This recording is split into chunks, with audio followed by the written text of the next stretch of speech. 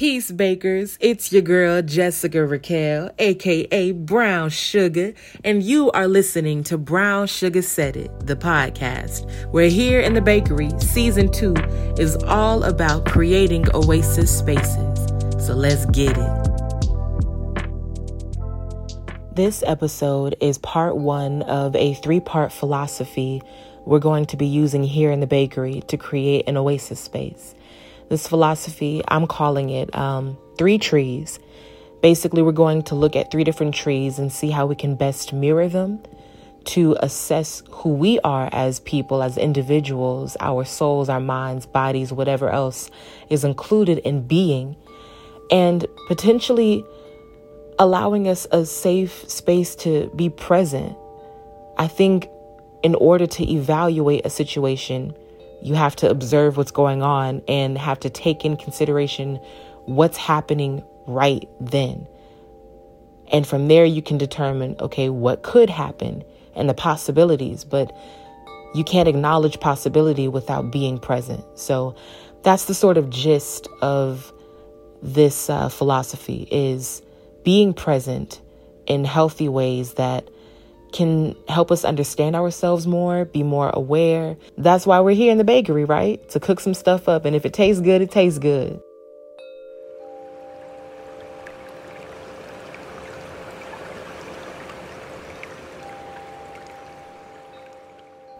In Japanese culture, the pine tree is known to represent good fortune, wisdom, fertility, longevity, and steadfastness. So what I want to do is combine steadfastness, we'll say fertility in a sense, and wisdom. I'm going to combine them and place them all under the umbrella of tenacity. I believe that embodying the pine tree will allow us to embody a firm grip on who we are, on what we're capable of what we like and dislike, of what we will tolerate and what we will not tolerate, as well as a resilient persistence in living, in weathering the storms. Similar to the pine tree, this thing, y'all, first of all, one of few trees who can, I'm saying who like it's a person. Hell, they are.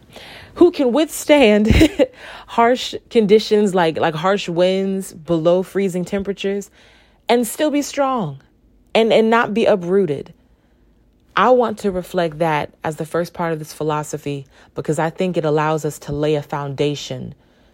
So I'll draw this parallel to my own life. Right now, I've been going through a few storms, a few things that are definitely applying pressure to me. But as I notice that it's not uprooting me, it's not changing who I am at my core, I'm feeling more empowered because it's like finally something that challenges my beliefs, that challenges my mindset, that challenges my drive, my passion, my heart, my morals. That's the only way to know if these things were true to me, and they are present within me because I showed gratitude towards the things that put them in a dangerous predicament to be non-existent. You feel me? So I guess that's a point. I wasn't even trying to make that a point, but I guess that's a point for embodying the pine tree is you're going to feel the snow. You're going to feel the rain. You are going to feel the harsh winds of whatever else comes with being this sturdy doggone tree in the middle of chaos. But the minute these winds, these storms, this snow, whatever else shows you that it does not have the power to uproot you, in that instance, you should immediately react with gratitude because you needed that test of your knowledge, that test of your brilliance, and that test of your skills to know if you're equipped or not. And you are equipped. So that first point is within tenacity, understanding that having a tight grip, a firm grip on who you are and what you want, what you are capable of, what you tolerate, what you don't tolerate, simply by actively listening to yourself. You'll then have the wisdom that you need to protect your oasis space and to sustain that oasis space for the long run. Another part of that is that steadfastness, that persistence and resilience needed to weather the storms as the pine tree. This next point is not exclusive to the pine tree. I believe you can find it in the other trees I'll be mentioning in upcoming episodes. But it's this idea of, if there is enough dirt on the ground for your roots and your trunk, if there's enough air around you to breathe, then you have every right to be on this earth, every reason to be on this earth, as well as every bit of space you need to operate, create, innovate, exist within whatever realm you desire and you are passionate about. When you wake up in the morning, what do you speak that brings you peace instantly? Just by knowing that you can do it, or by knowing that it exists. It's something you can study or something you can be a part of, whatever it is. And that thing brings you life. Take that, grip it firmly, and understand that you have the space to now execute it, to now pursue it. I know sometimes we get caught up in, oh, the market is oversaturated, or this is practically ubiquitous. Too many people can do this. It comes naturally to too many other people. Okay. Does that negate the fact that it comes naturally to you? Because someone else is passionate about it, does that then negate the fact that you too are passionate about it? No, that's not how it works. Though we all are built up of different energies and we're constantly reacting to each other. Really, that's all life is. It's just a bunch of damn reactions. So yes, we are reacting to each other, but this idea that because someone else is good at this thing, that means I cannot be, is illogical. It's illogical. I'm able to breathe. That does not take any oxygen from you. You're also able to breathe on the same freaking floating rock. If there's enough space for us to breathe the same air, there's enough space creatively for us to have the same ideas and just execute them differently. There's enough space for us to have the same passion, the same objectives. So that's my next point. It's pretty brief, but it holds weight. Living your life does not take from someone else living theirs. My final point is, how do we take the first two facets, reflecting, mirroring the pine tree, and turn them into an assessment for oneself? We're going to use 4 questions to ask ourselves. And this can be something daily, weekly, monthly, whatever it is, as frequent as you need it to be. All of this really is just to sow the seed. That first question is, what am I holding on to that is meant to fall off? As we grip who we are at our core, we need to let go of the other things that are meant to fall off. Maybe they're an insecurity that you've grown out of. Maybe it's a toxic trait that we used to think was cute, but now it really isn't anymore. So that first question is, what are we holding on to, trying to grip firmly, that is meant to fall off? Y'all seen pine needles? Some things be dropping off like flies. Drop some of the needles. I promise you do not need all the pine needles that you've been holding on to as a part of who you are, as a part of your identity. When you see these pine needles, you see me. How many of these were meant to fall off, though? How many of these have already died, dried up, shriveled up?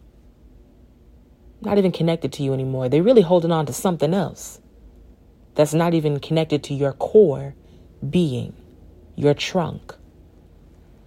The second question speaks to the resilience that comes from having that tenacious spirit of the pine tree. And with weathering the storms, what are you grateful for? So pick your most recent storm. Maybe it's one you're going through right now, and find just one thing to be grateful for that is caused by that storm. Question 3.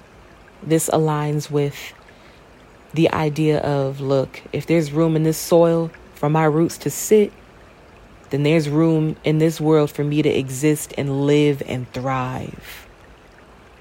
What's one trait you have presently that makes you the perfect fit for whatever it is that you want to accomplish? And don't dilute it. Say it with your chest. This fourth question is important because you may be giving something focus and attention a little bit more than it deserves, more than it warrants, based off of this positivity scope that you're seeing it through. So the question is simple.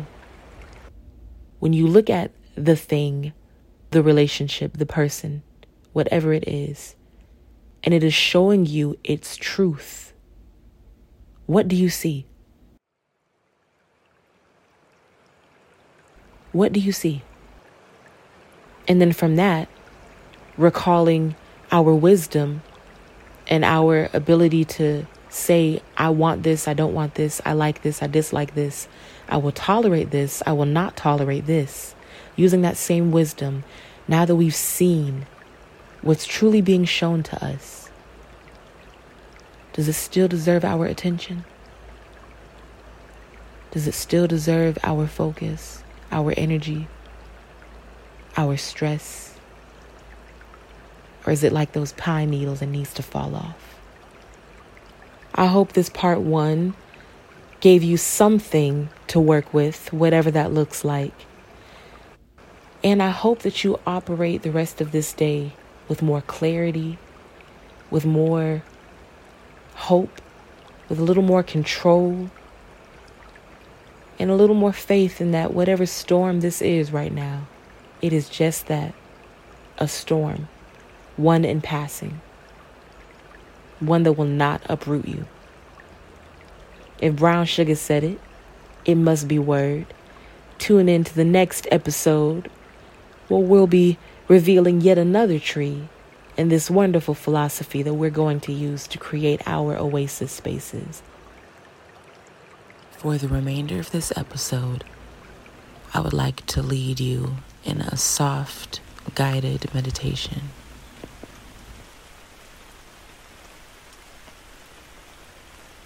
Place hands palm facing up on both of your knees and repeat after me. As I reflect the pine, I take up space.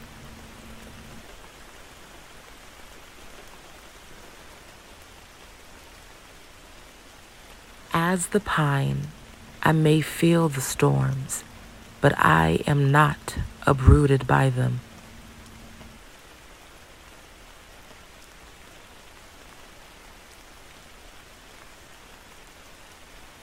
I take nothing from another by pursuing everything on my heart and mind.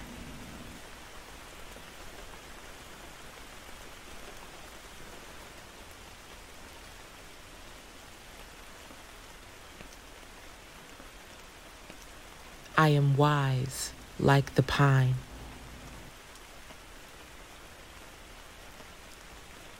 I trust myself to see what is being shown to me.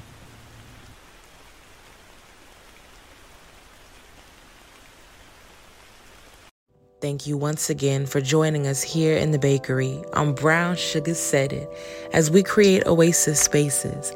Feel free to reach out to brownsugarsaidit@gmail.com.